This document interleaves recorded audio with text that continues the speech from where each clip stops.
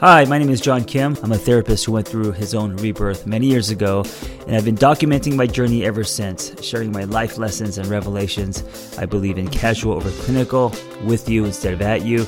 I come unrehearsed on purpose because self-help doesn't have to be so complicated. Hey, I want to tell you about The Lab. If you haven't heard, it is wellness. Anywhere you go, you could listen to it like a podcast. They're basically live Zoom classes, but you could listen to them on a run, or you could turn the camera on and engage with them. We have a thriving community of like-minded people trying to live better lives, and it's been amazing. Not only do we have the foundational classes like codependency and trauma and relationships and all that, but we also have a lot of fun classes because it's so hard to make friends as adults, right? So we have tarot card readings, we have soul shower, we have astrology readings. We're turning wellness into a lifestyle. We're also going to run a retreat soon. So come and hang out with us, come ride with us. Go to the website to get into the lab and then go download the app. We have a brand new app out with tons of audio. I'm going to give you a discount code. And this is for a limited time. So if you're listening to this, you could join the lab for only $20. It's like a drop-in fee. For 3 months, it's $20 a month. Go to tatlab.app. That's tatlab.app. And the discount code is Live Better. It's case sensitive, so all lowercase, one word, Live Better. And I will see you in the lab. Here's what I know. If I give my thoughts too much attention, because one thing I know about myself is I drown in my thoughts like many people. I'm also obsessive because I'm an Aries. I get obsessed with everything from, donuts to people to activities. Since I was 12, I would focus on something. I do think I have some version of ADD. I have mild dyslexia. I focused on something, and when I was 12, it was breakdancing, it was Legos, it was BMX bikes, and then I would submerge myself in that, whatever that was. And even when I started liking girls, then I was obsessed about that, getting attention from girls. And so whatever it is, because my tendency tends to be obsession, if I allow my thoughts to just flow, I start to drown in them. I start to get obsessed with my thoughts. That's just my wiring. So knowing that about myself, I have to practice creating distance. And I really want to highlight, capitalize, italicize, throw fireworks around the word distance, because I think that one word is the key to life. I know that's a bold statement. It really is. If you can, I don't want to say master, but if you can acquire the ability, which takes lots of practice, to create distance from your thoughts, you're not going to suffer. I think suffering comes from our inability to create distance from our thoughts. So here's the process, and I'll just take a real life example. And hopefully the person I'm going to talk about is not listening to my podcast. We built a little cowboy swimming pool in the backyard. And the project's not complete. We had to build a deck. We had to dig a hole. It's been a long process. And now there's a heater that we're installing, which should have been installed months ago, but I bought a propane heater. I thought I bought a gas heater. I didn't know, and so I ran a gas line. But now I have a propane heater, so I have to buy. So I just bought a new heater, and the person installing this, and I'm sure he's busy, but isn't communicative. It just kind of comes and goes on his own time. And it's creating a lot of anxiety because, like I said, I tend to get obsessive, and, being obsessed with creating this little oasis in my backyard is one of the things that I've been obsessed with lately. And because it's not quite finished, it's almost there, right? It's like 90th yard line. It's like 3 steps from the touchdown. We just have to install this heater and it's done. And because we're so close and it's taken so long, it's great, giving me so much anxiety where I'm hanging on every text. I'm asking him when he's going to come.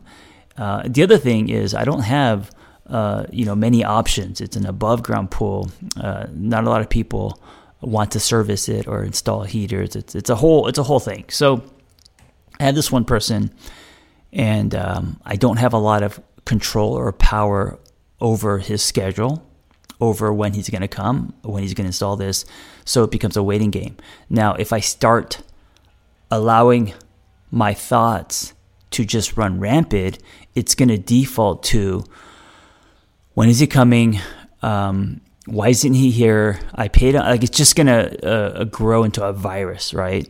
And then those thoughts are going to produce the feeling of panic, worry, feeling ripped off. It's going to produce anger. It's going to produce impatience. And basically, it's just going to take a sledgehammer to my days. It's going to be the thing that's like a stone in my shoe that's just, in the back of my mind, and I'm constantly thinking about it. And perhaps at night you start thinking about it, then you don't go to sleep. So it's just thinking. It's just my thoughts. So if I don't control, and by control I mean create distance, let go, trust the universe, or whatever works for you, it's create distance between my thoughts, then I get sucked in.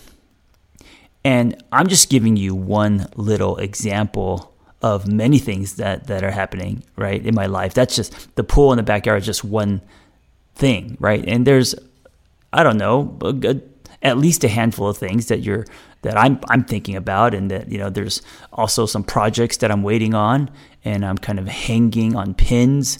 Those are two separate things. I'm hanging on if they're going to call me back, and then I'm on pins. Hanging on pins is a very different thing. I've never heard that before. I don't know if you actually hang on. I'm picturing Buster Keaton hanging off a clock or something. I don't know. Anyway, I gotta stop saying That's another thing that I gotta stop doing, which can become something that drowns me if I give it too much attention. Okay, let me pause, because I come out of the gates too fast, and I start tripping on myself. This is a pattern in my life, and it happens with conversations. Okay, so let me back up. So the pool thing is just one of many, and I'm using that as an example because I'm sure you can relate, because you probably think about a lot of things during the day, right?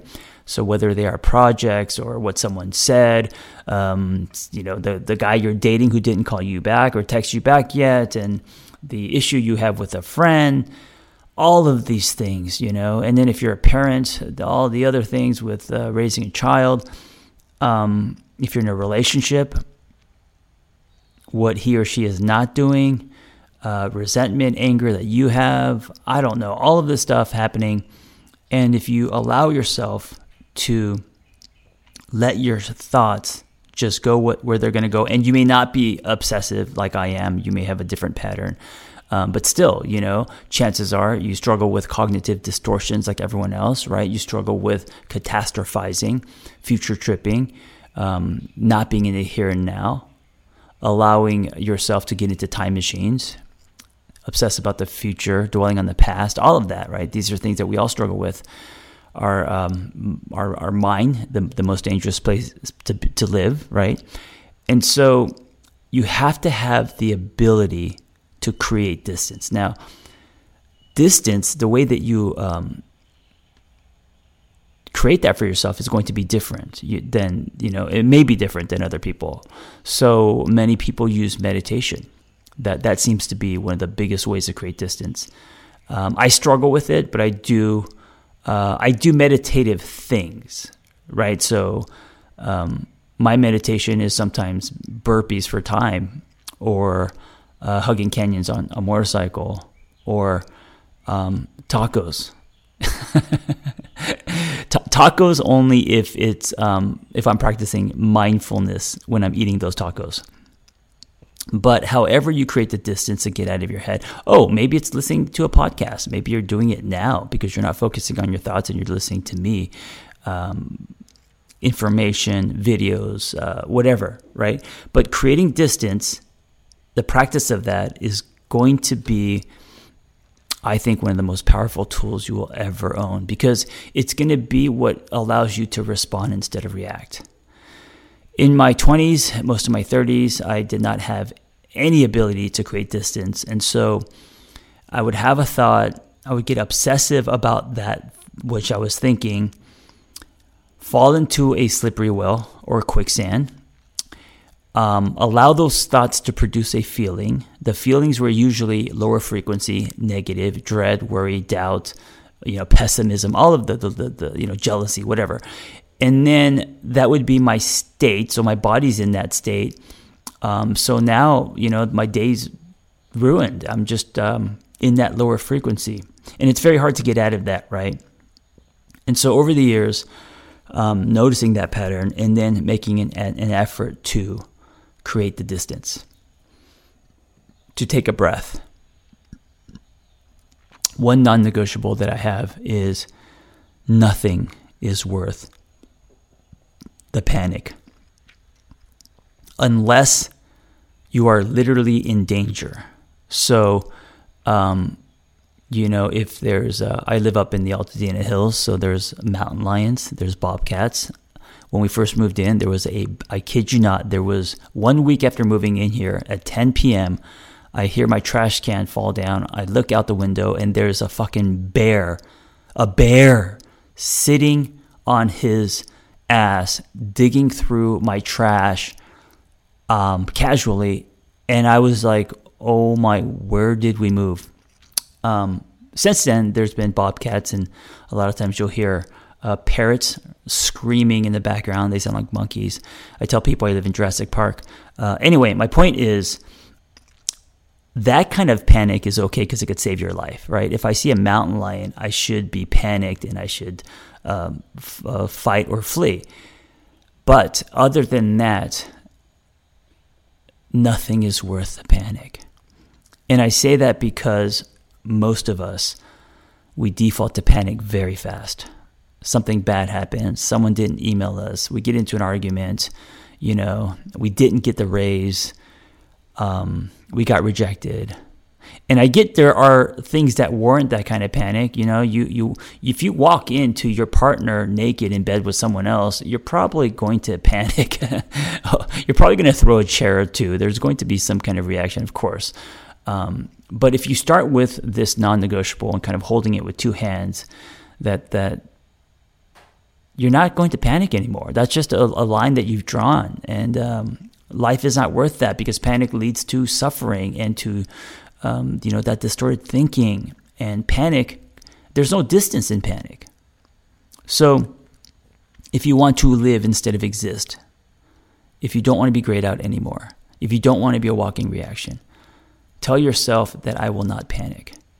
That is a non-negotiable. I won't negotiate that. Okay, and what does that look like? How are you going to get to not panicking? Well, you're going to create distance. You're going to create distance first in your thoughts, in your thinking, and get very present. This is where mindfulness comes in. This is where you use your senses to ground yourself. This is where you can take a walk, go work out, drop into your body instead of living in your head. I know you know this. We hear it all the time. But do you practice it? Do you practice distance? Create distance from your thoughts. Create distance from your feelings. I'm not saying don't allow yourself to feel, but create distance meaning don't allow the feelings that you have to overtake you, to drown you. Don't allow the thoughts that you have to overtake you, to drown you. Get balance and ground yourself by creating the distance. Not once, every day. So today, And by the way, I find new ways to create distance. One of my things most recently is to water my lawn. And I know that sounds silly, but I haven't watered a lawn since the 80s. So, because I've just been living in the city, apartments, lofts, whatever.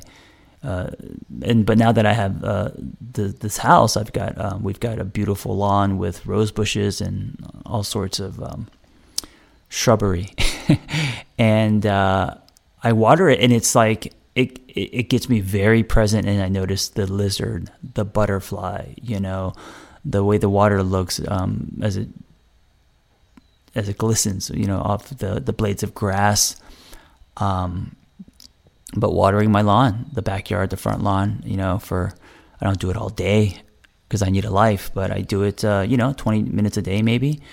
The dishes, I love washing dishes by hand. For some reason, that's super meditative. It grounds me, creates distance. Whenever I'm with my child, whether we're swinging or dancing or just running an errand or getting coffee, I'm very present. So I know that, so I use that to create distance. Breath. I forget to breathe. I'm a chest breather, always have been. So reminding myself to take a deep breath when I feel me slipping into my distorted thinking or the feelings that are created by something that happens, and it's like, it could be the mundane, right? It could literally be you're waiting for an email that you didn't get, and suddenly that creates a feeling, and then that feeling grows, and then you think about why, and then now you're, jumping to conclusions, and then growing the feeling more, and now it's like you've tipped, it's over, you've ruined your day, and you're no longer living in the here and now. So being aware of the panic, being aware of when you are falling into those distorted thoughts. You could feel your shoulders tense, or however you experience the panic, and then being aware of that, and then creating the distance. Take a step back, go from micro to macro. Let go, give it to the universe, whatever that looks like for you. I imagine myself floating in a river, and if I don't let go, then I see myself just getting pounded by rocks and trying to swim upriver, like a salmon trying to swim upriver, right? Exhausted, going nowhere. If I'm able to create distance, then I see myself letting go of the rock and allowing the river to take me. And I think that's when you're not suffering, and that's when there's acceptance and non-judgment. And of course, things aren't going to happen the way that you want things to happen, or in the time that you want things to happen. But flowing down the river leads to purpose, leads to what is meant, leads to greater things. Holding on to that rock and trying to swim upriver, trying to fight the universe daily, to me, that's suffering. Thank you for listening. I hope you have a week of practicing this creating distance, and be well.